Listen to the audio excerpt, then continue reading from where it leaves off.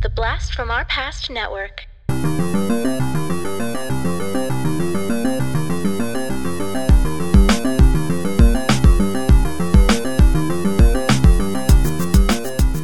Hello and welcome to the Blast from Our Past podcast, with the podcast that gives you full-on movie breakdowns, TV show reviews, and more, all from the things of our nostalgic past. I'm John. I'm Adam. And today we have another album review for you, and one that honestly I'm shocked has taken us this long to get to. Yeah. I think we kind of thought that we had already done this band at one point, but we hadn't. No, there's multiple albums we could have done from this band, but this is a great one to do as well. So we are going to do the 1994 sophomore album Purple by the Stone Temple Pilots. It's a band that I know Adam and I both loved growing up. We've mentioned many times we actually did get to see them live in probably the late 2000s, back when Scott Weiland was back with the band before they finally ousted him for good. Yeah. And before we unfortunately lost him. And it was a great show. They sounded great live. It was wonderful. It was good. It was really, really good. Yeah. It was at a venue in Primm, Nevada, which is right by the California border. But it was a fantastic concert, man. You kind of forget just how many damn good songs Stone Temple Pilots has until you just play it and you're like, oh my God, they're just banger after banger. All right. So let's kind of talk about this. Adam, what do you remember of the album from when you were a kid? Yeah, I mean, specifically, I remember looking, you see like the album cover. It's like a baby riding a Chinese dragon horse thing or whatever it is. Mm-hmm. But like specifically, I wouldn't say, I just remember Stone Temple Pilots mainly from you. I remember you were a heavy player of the band, and they got good rotation on MTV and things like that. And so I very much listened to these guys, and mostly I would say from your influence.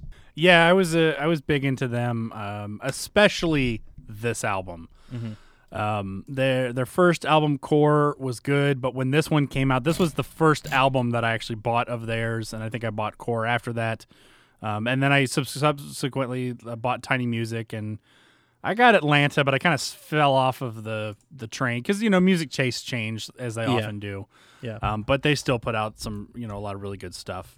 I mean, yeah, I like their first four ones of number, Core, Purple, Tiny Music, number 4. Actually, yeah, Shangri-La-Dee-Da is pretty darn good too. So yeah, they put out a lot of good stuff. So the album was released on June 7th of 1994. The album was recorded in multiple different places, and at multiple different times. Both the songs "Big Empty" and "Loungefly" were recorded the year before the rest of this album, and at different places. They actually recorded "Loungefly" at Paisley Park, which is famously Prince's studio cool. up in Minnesota. And there were various other places that they kind of finished different ones. So they kind of assembled this album from different songs that they recorded at different places. It was put out by Atlantic Records, and it was produced very famously by Brendan O'Brien, who we've kind of talked about a little bit. He's done a whole bunch of other bands: AC/DC, Pearl Jam, Soundgarden, Red Hot Chili Peppers, Rage Against the Machine, Bruce Springsteen. So the guys run the gamut. Okay. The personnel. Scott Weiland is the lead vocalist.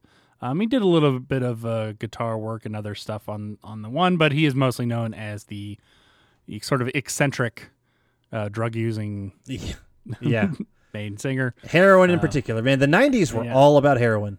They were, and they took way too many of our favorite singers from this era. Yeah, a lot of them, actually.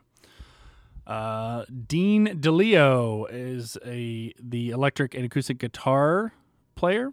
His brother, Robert DeLeo, is the bass player. And as somebody who spent a lot of time playing bass, I can tell you Robert DeLeo's bass parts are quite deceptively hard to play. Okay. The dude, I think, was actually kind of like a jazz guitarist a little bit, at growing up, and he took that technique and that ear and moved it over to bass for grunge. And man, if you really, really pay attention to the bass lines, there's some intricate stuff going on in a lot of this stuff, and he makes it sound easy. And then Eric Kretz played drums, and Eric Kretz was one of my favorite ones because he always goes for the obvious fill. His fills were typically a little bit like on the simpler side, but he is a great example of sort of the less is more, where you don't need a crazy weird fill to make it sound good and be impactful. Okay. So like I could always kind of tell, like I could hear something, I'm like, that's an Eric Kretz fill. Like that's kind of it's simple but effective.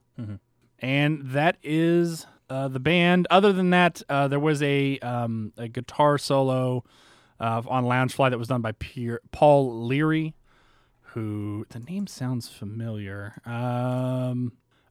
That's why, because he occasionally is it's his occasional lead vocalist for the Butthole Surfers. Oh, okay.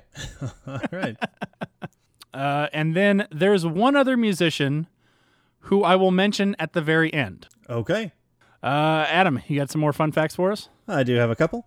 This album debuted at number 1 in the Billboard 200 chart. It remained there for 3 weeks, selling eventually over 6 million copies. It's their second best-selling album. Core is the first with over 8 million copies.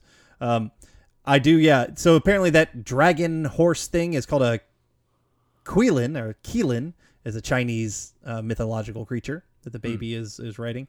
And this album has hit on various lists of kind of like the greatest ofs. In 2005, it was ranked by Purple. I don't know what that is, Purple's the album. Fucking Adam. In 2005, it was ranked as 438 in Hard Rock Magazine's 500 greatest rock and metal albums of all time. It was ranked number 73 on Guitar World's magazine of 100 greatest guitar albums of all time. And in 2019, Rolling Stone ranked the album number 24 on the 50 greatest grunge albums. So, yeah, I remember loving Stone Temple Pilots. And honestly, they're a band I feel like in that grunge area. Yeah, they had some big hits, but a lot of people, you go back and think about it now, a lot of people tend to remember Nirvana, Pearl Jam, and I would say even Soundgarden above these guys. But listening to their stuff, man, these guys are just as good. I could see myself listening to more Stone Temple Pilots albums than I can Nirvana albums, honestly. Right.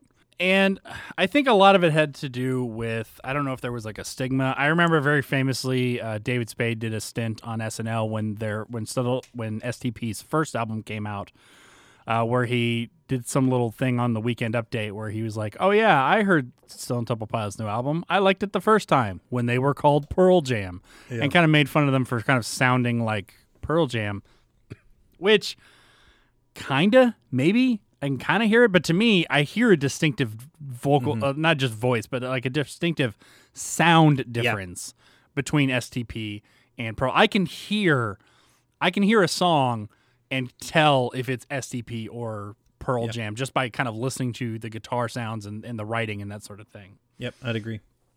One of the interesting things I found is the more prolific writer on this, not including lyrics, which was all done by Scott Weiland, but more of the music was actually written by Robert DeLeo, the bassist, than anyone else. I think he was really the songwriting force or the driver of stuff. And his brother put in a lot of effort as well, but which I find to be really interesting. You know, and as a bass player, I really like that.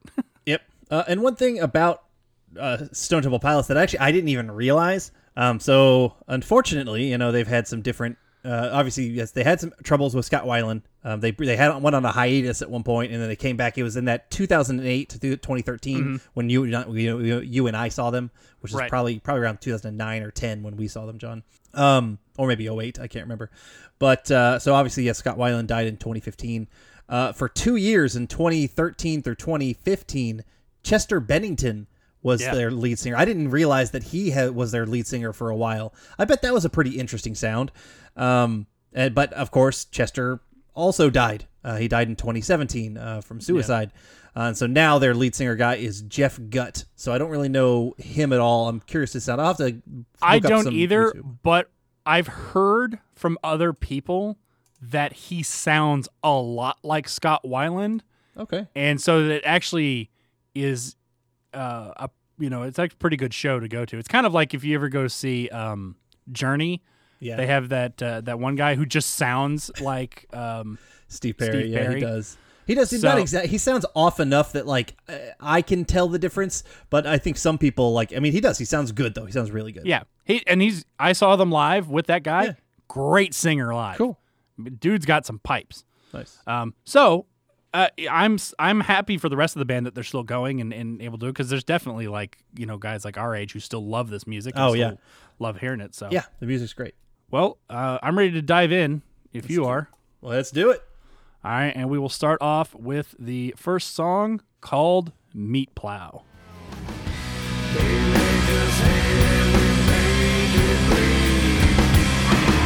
But I got a lover and she shows me how to understand, yeah, to understand.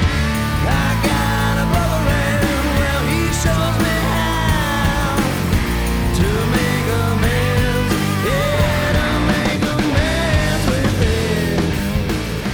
Take a break. I would say out of most of the songs in this album, this is kind of a lower tier one for me.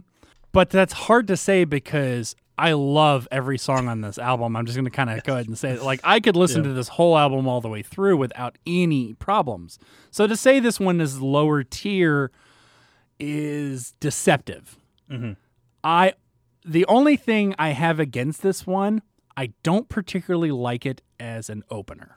I agree. And not to spoil, I guess, my final thoughts, but this is similar with you. Every single song on this album is listenable, and I would honestly flip flop this one and the next one. I agree. I think this next one, because of the way that song starts, Yes. would have been a better start to the album. Yeah, and this has got a good grunge feel to this song. It feels like it's a standard, almost like a filler song. It's funny, they're starting off. It feels like a generic filler song for Right. STP, but you get a representation of that STP sound. It's a good song. Yeah. It's just not a favorite on the album. That's it. No. And and this thing, I agree, that is a great filler song. It just, to me, it's not an ender. It's not an opener. It wasn't a single, so I feel like it would have been a better second song. Yep. Okay, well, let's actually go to that second song, which I believe was one of the singles that they released. Yep. It was their second single. Second single, and that is Vaseline. One time a thing occurred to me. What's real and what's for sale? Blew a kiss and tried to take it home. Is it you? Is it me? Search for things that you can't see. Going round out of reach. Somewhere in 2 times and it has rendered me. What I love about this, I love the way it sneaks in. And so I agree that would make a much better opener to the whole album to have it sneak in that way. But I like that kind of builds and builds and builds until boom, you get hit with the main lick, and the main lick is so simple but hypnotic. Ba-dum, ba-dum, ba-dum, ba-dum, ba-dum, ba-dum. And they carry that same rhythm over, so you think that it's going to end one way until they kind of do that kind of fun little bend. That's before they kind of loop back around to the beginning of the lick. Man, every time I kind of forget that this song is as good as it is until I re-listen to the album, and then I find myself really jamming out to this. Yeah, similar vibes. It was a popular song. It hit number 1 on the Billboard mainstream rock charts. But it's a great song from them. Yeah, I do wish it would have started the album, but that's okay. I'm glad I've got it now. Weiland said about the song that it's about feeling like an insect under a magnifying glass. It's about being stuck in the same situation over and over again. It's about me becoming a junkie. It's about me lying to my first wife and lying to the band about my heroin addiction. So that's, I mean, a spoiler alert, a lot of these songs are about drugs. At least a lot of these lyrics are about drugs, because that was on the forefront of Scott Weiland's mind. And actually, he even confirmed a line in the song came from a misheard lyric. He heard the song, his parents would play the song Life in the Fast Lane, and he heard Flies in the Vaseline. And so he turned that into the song. It flies in the Vaseline, we are. Yep. I like that. I like that. Yeah, I mean, it moves quick. I mean, it's just under 3 minutes, but it feels like even faster than that at times. Right. But it's great. This is an STP, all-time great hit. It would make any Stone Temple Pilots mix or any grunge mix. This should be on there. I imagine it does take a little bit for the song to build up for the actual thing. It's probably like a good 20 to 30 seconds. So really the song is really only about 2.5 minutes. Yeah, maybe that's why I felt it was short, but it's great. It's a great feel of the song. You're right. And everything just like that catchy, the da-na-na-na, you're right. It's hypnotic. All right, let's move on to the next song called Loungefly. I can give what I take away, and the other understands. She said she'd be my woman, she said she'd be my man, and I can live this way. Please fulfill my soul. Well, if you grew up in the mid-90s and you watched MTV at all, you definitely heard this song all the time, almost every day. And that's because the intro of this song was used for the theme for the MTV News, like the news break segments that they did in the mid-90s. I can't help but envision that MTV kind of, cut in. With Every time I hear this, song. I see Kurt Loder in my head. Yeah, exactly. Fucking Kurt Loder. This song is awesome, though. I might like it more than Vaseline. I don't know, man. Yeah. This is definitely a top tier one. It's got like a different vibe to it, but in a great way, and it goes into like an acoustic strumming at one point as well. To me, this song has a little bit more of an epic feel. It's longer. It's about a little over 5 minutes. Mm-hmm. Probably really the longest song on the album. Mm-hmm. But what I love about it is they explore a lot of sonic sounds in this. You're right. They go to an acoustic section. The drums, he's using more toms during the thing. It feels a little bit more bombastic. This is another one where every time I get to it, it feels a little bit more emotional too. Yeah. I feel I just get a little bit more emotional listening to this song than the other ones, even though it's still kind of heavy and it's rock element to it. It feels more like an epic story than anything. Looking into the lyrics, it's about basically it's like a love song. It's it's one of them. It's about a woman and that she's his everything. That's basically what it is. I mean, again, maybe that could be heroin. Right. I think a lot of the times he writes her. It could be short for heroin. I'm not gonna lie. I'm not even kidding. I think that's kind of a thing he does. But yeah, I mean, this is wonderful. Wonderful song. All right. Let's go ahead and move on to the next one, which was their third single off the album, and I might argue probably their best known, biggest hit off of any of their albums, actually, and that is Interstate Love Song.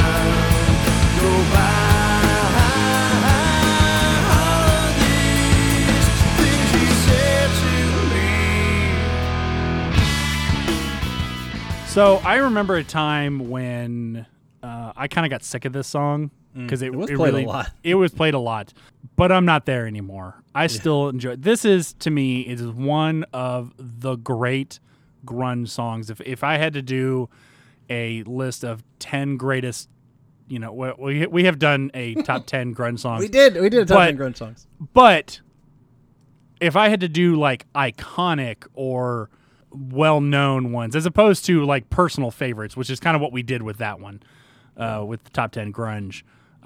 But I would say this one, if I had to pick a song to represent Stone Temple Pilots, it would probably be Interstate Love Song. It's best known. I don't know if it is my favorite, but yeah, it's a great call. No, you're right. It's not it's not even my favorite on this album.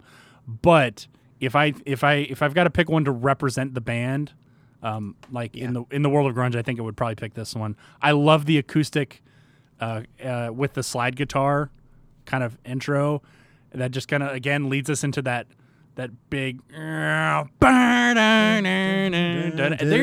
have really good guitar hooks and licks, and you know that really kind of draw you in.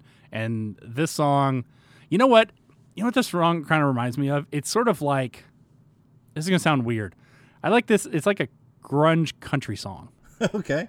I guess so. It's hard to explain why I'm getting that connection, but I still really like this song. I'm gonna go back and re-listen to our top 10 grunge songs.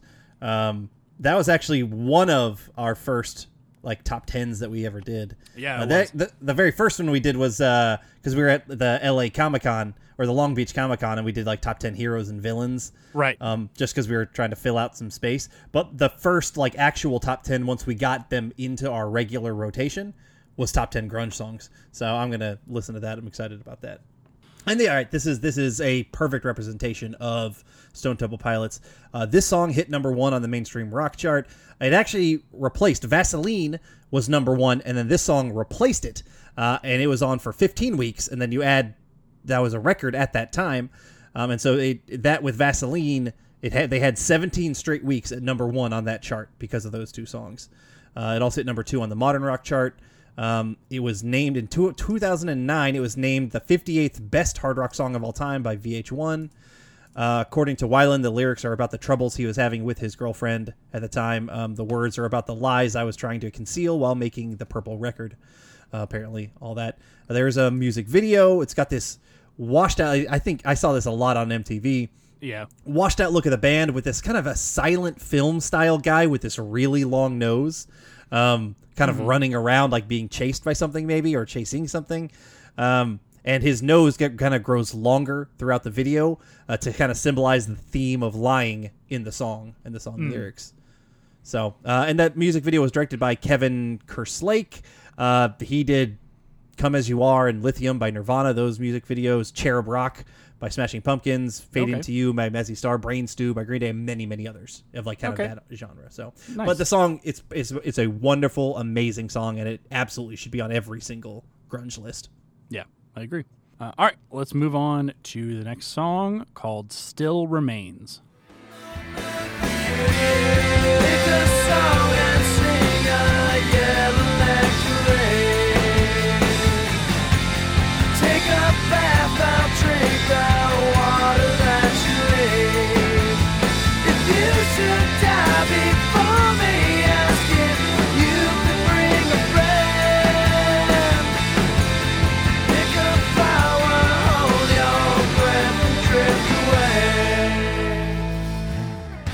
Adam, I've always seen this song as a love song.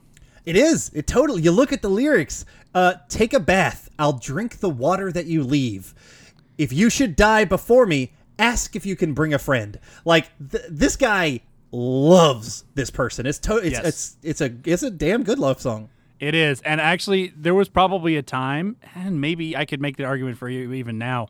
This one was my favorite song on the album. Okay. And it was kind of one of those like, you know, we have those sort of inside yourself songs that really sort of make you like think, and you just kind of like introvert into yourself. This was kind of one of those songs, which is weird because it's pretty heavy, but it's not fast paced. It's pretty slow. It's got a pretty like a slow walking pace, I would say, to the song. And I used to just love the song. I still love the song. Yeah. But like it was my favorite one on the album for a long time. Yeah, even though, right, it's got the heavy distortion, the slower pace really works. You're getting good flow so far with this album. The love song feel to it. I almost got like a haunting sound to it at times. Yes. It's got that darker bit to it, but it's great. It's a great song. All right, let's move on to the next song, which is called Pretty Penny.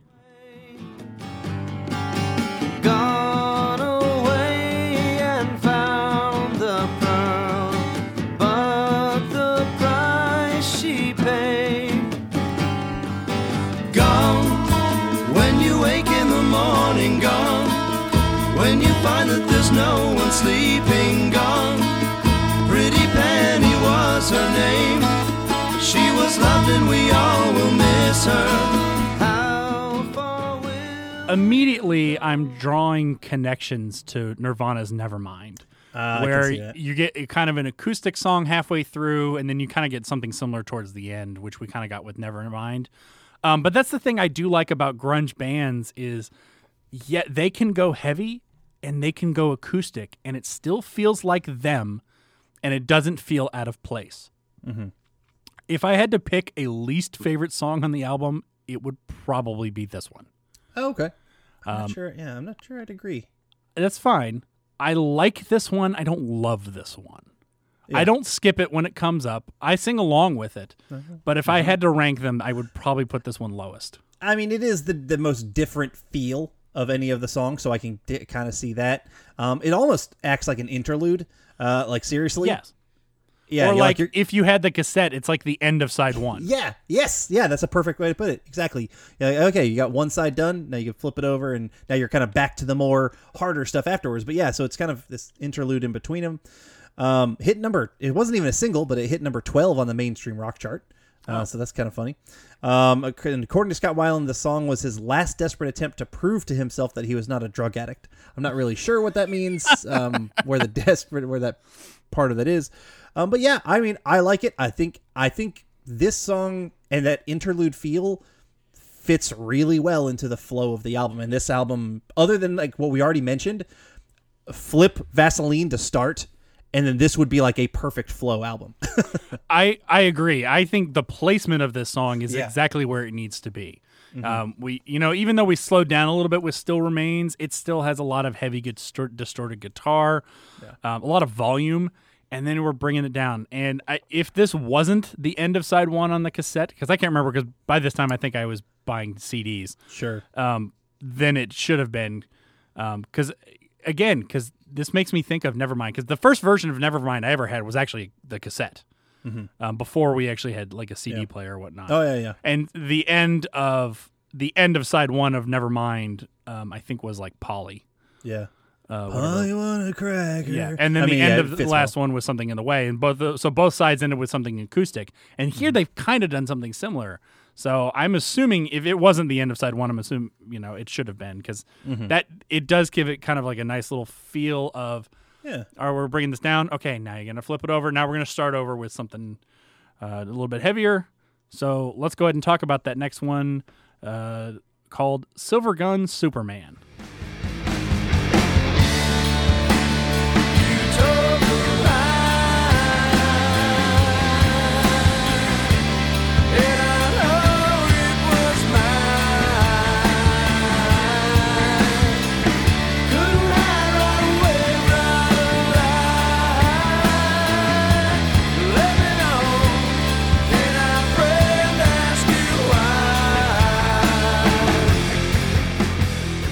So I would probably personally lump this around the same spot as kind of Meat Plow, in that it's a great filler song. I actually think I like this one better than Meat Plow. Yeah, I not by a definitely lot, but just by a little bit. It's a longer song. I kind of get lost in it sometimes, like zoned out in it, and not necessarily that that's a bad thing, but I wouldn't put this top tier. Sure. I'd gotta give it middle of the tier of the album, but Sure. But that's still a good thing, as we both established. Yeah. Yeah. If somebody it's got- picked this song out, I would still be like, hell yeah, let's listen to Silver Gun Superman. Exactly. It's a heavy distortion, obviously, Yeah. especially coming off of the acoustic song before that. But it works. It works well. I really like the sound of it. Definitely, I think the song is about drugs, because a silver gun is apparently slang for the hypodermic needle. It's a silver gun of you're shooting into your veins, and so he's the Silver Gun Superman because he can just do all the drugs he wants. Nope. Nope. Time Nope. told on that one. Yeah. Unfortunately. But it's actually also kind of interesting. The song kind of devolves at the end. You Right. kind of hear the de-evolution. They even kind of have laughter at the end of it. It's kind of strange, but it's interesting. I actually that's probably my favorite part. Not that the chaos. It's that it devolves. Yes. Because it ends in such a weird way that I like that. I like the sort of, when somebody does something unexpected like that, I usually dig it. I've always found this one to be a little long. I feel like the bridge is particularly long. It's like a long buildup in the bridge in that one. So I can understand why the length. Anyway. Okay, so we're gonna go on to the next one, which surprisingly and unsurprisingly was the first single off this album, and that is because this song was actually included in their MTV Unplugged performance, which was mostly songs from their first album, because this one had not even come out yet. But that song got a lot of radio play off of their Unplugged album, so it made sense that they would release this version as the first single, and that is the song Big Empty. Time to take her home. Her dizzy head is contemplated. Time to take her ride. It leaves today. No conversation. Time to take her home. Her dizzy head is contemplated. Time to wait too long. To wait too long. To wait too long.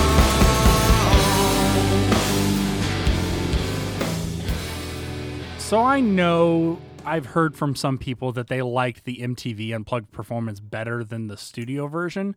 I disagree. I think the studio version is more impactful because we start with our acoustic guitar and what even sounds like an acoustic bass. Like it has a little bit of a twang to it that makes me think that it's not just a straight electric bass until the chorus kicks in and they throw some distorted guitar and really contrast the verse to the chorus, and it still feels heavy without being overloading. And even when they kind of go back into there's like a little slide guitar solo at one point, they slip back into the acoustic. I love the up and down of this song. I really do. Yeah, I agree with you actually completely. I like the acoustic version. We all like the acoustic version. And maybe it feels, sometimes with those live acoustics, you feel like you get more emotion from the lyrics out of that, because I think honestly there's a little bit more emphasis on the lyrics because they're not maybe hidden by some of that distortion. But the way you put it, that contrast and the back and forth that we get in this song works great. And that's why I also like the studio version better. Than that MTV Unplugged one. It actually also appeared in the 1994 soundtrack to the film The Crow. I remember that. That's right. On that movie, it won an MTV Movie Award for the best song featured in a movie, being in The Crow. And it hit number 3 on the mainstream rock charts. So, yeah, it's and another song that I'm pretty sure is about drugs. Looking at it, I'm pretty damn sure it's about. Scott Weiland said it was about being on tour for so long and being ready to just quit and go home for some rest. I think he wanted to go home and do some heroin because I looking at the lyrics, I'm pretty certain what it's about. But the song is fantastic, and it's the back and forth, that contrast that you're getting. I would actually probably call Big Empty my favorite song on the album. And that's absolutely fair. Absolutely fair. That's a great song. All right, well, let's move on to the next one called Unglued. Moderation is destination. What is what and what makes you feel good? All those things to think about, they always come unglued. Yeah, I got this things coming on me. I got this things coming on me. I got this feeling coming on me.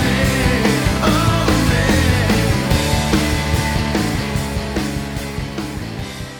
Again, a lot of times kind of forget that this song is coming up until it does.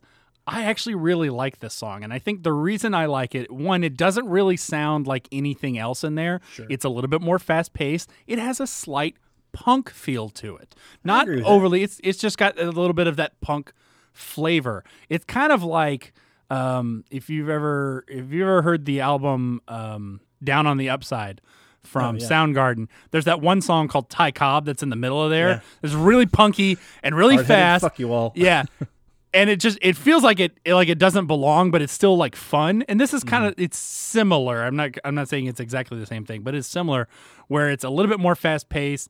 It's a little bit like it's really kind of almost like boppy punk, and I really I really like. I mean, the song itself is fine. I really like the placement of it because it kind of comes out of nowhere, especially since we just had the kind of slowed down feel of Big Empty. Yeah, I agree. And this one is it's a harder, faster, punkier feel. I definitely agree with that. Hit number 8 on the mainstream rock chart. I really like the chorus. The song is fantastic. It's about excess, like drug use, more and more until things become unglued. Like that's basically how the song is. And it said this on Wikipedia. I couldn't find any backup, like if this is true or not. But it said apparently this was the last song that Scott Weiland had performed before he died.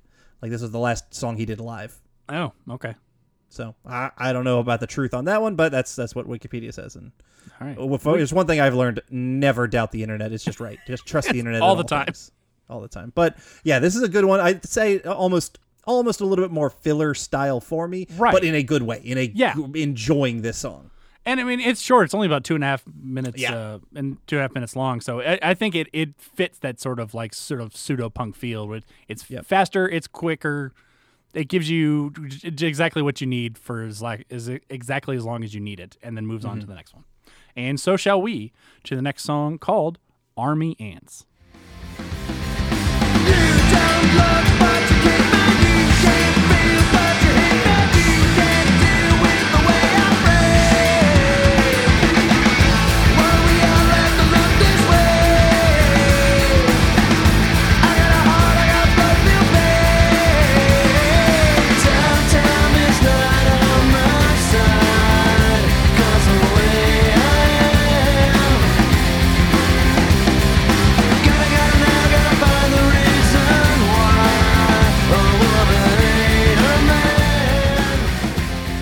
This is a song that when I was a kid, I kind of just accepted as filler, and I think has grown on me the older I get. Okay. I really do kind of enjoy this one. I would put it pretty much mid-tier out of all the songs on here, but I really do enjoy listening to this song.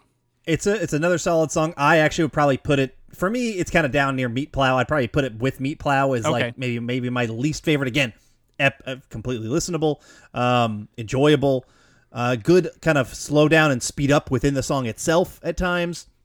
So it's got a good flow within itself. And I think the song kind of speaks towards Weiland's anger towards how others treated him. Like he doesn't fall in line with like Army Ants, and he gets hate for that. And I think this song is about that. It's my thoughts. Okay. But yeah, it's good. It's a damn good song. All right, and that brings us to the final song on the album called Kitchenware and Candy Bars. Sail me down the river. Sail me down the river. What I wanted is what I wanted. What I wanted is what she wanted.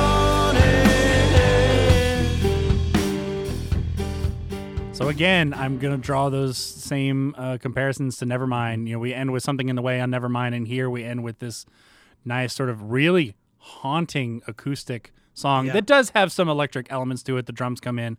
There's, you know, in the kind of the chorus area, that it does get a little bit heavier, but that constant on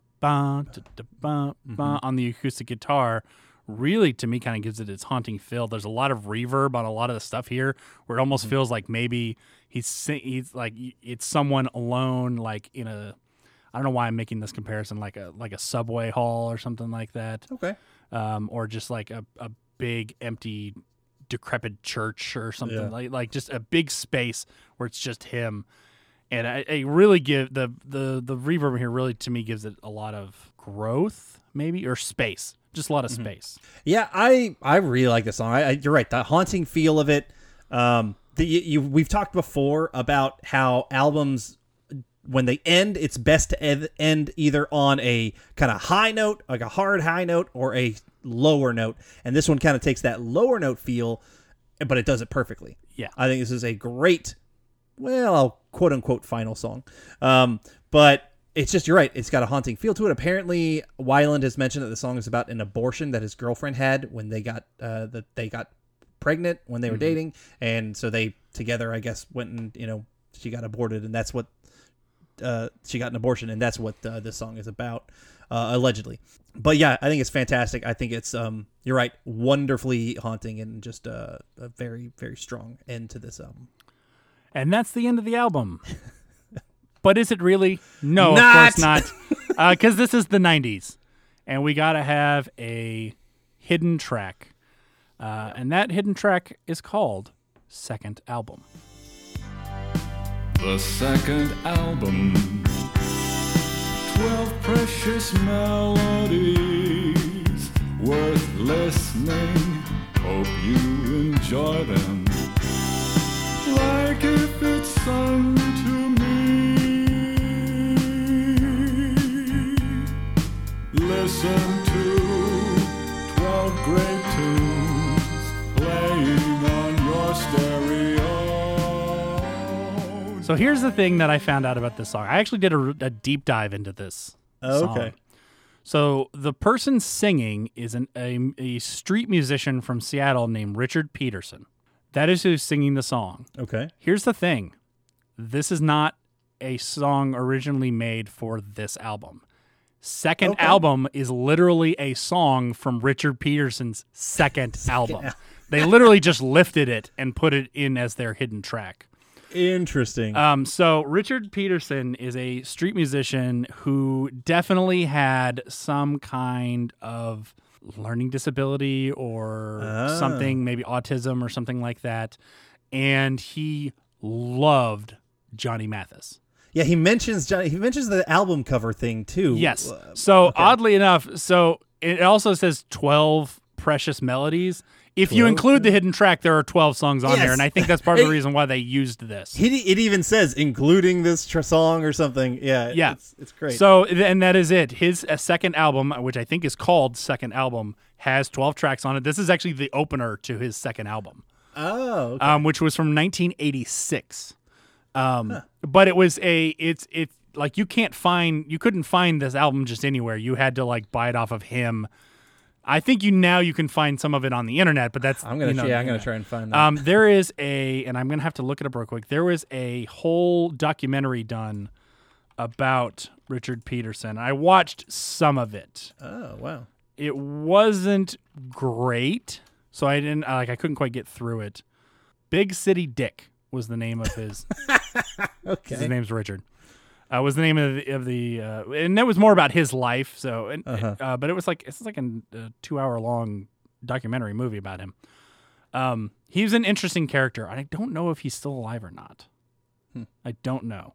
But yeah, they basically just lifted that, and I'm sure they got permission to use it. Yeah. I would hope so. But they basically just lifted that off of his album and put it there because it fit everything about what they were doing. That's funny how they found it. I mean, this is the kind of hidden track that I love. Oh yeah. That is just so silly. It doesn't need to fit. It almost feels like a joke, and it probably is.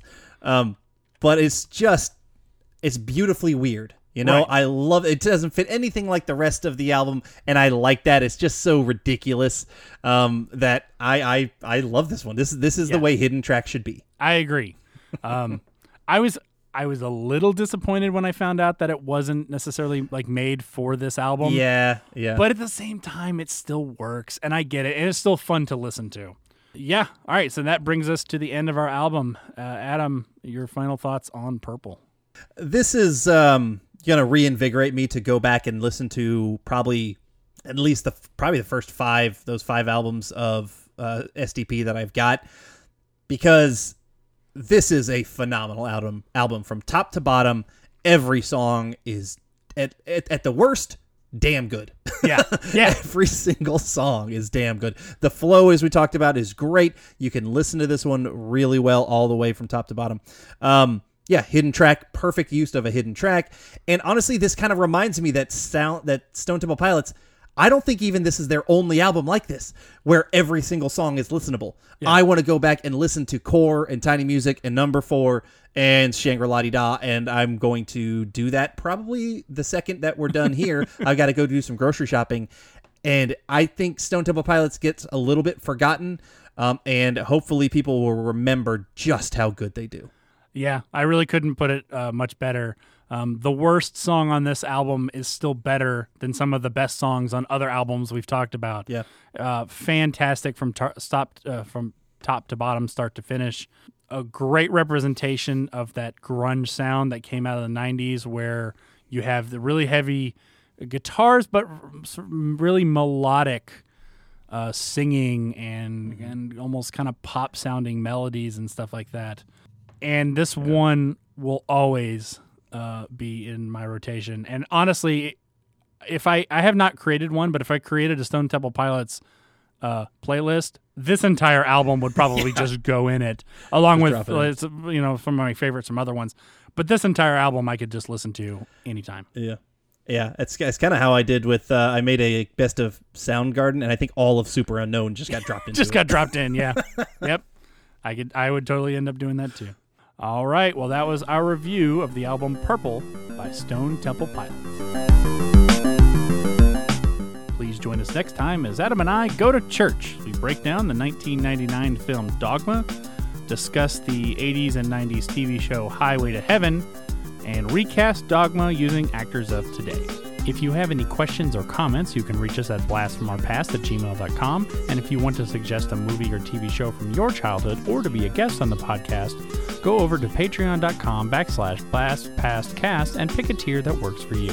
To find us on social media, search for @blastpastcast. So until next time, I'm John. And I'm Adam.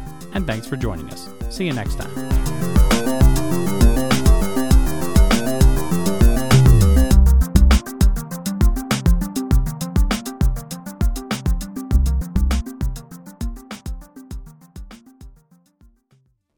I'm John, and I'm the host of Action Action. Every week, I'm joined by James. Heyo. And Dustin. Hello. And each week, we review, debate, and rank a different action movie. We're creating the ultimate list of action movies. From awful to awesome. So if you want to hear 3 more white guys with beards talk about action movies, And argue about where they belong on our list, And decide you hate us because we made fun of your favorite movie. join us every Tuesday, and you can find us on your favorite podcatcher. and Steven Seagal is a joke.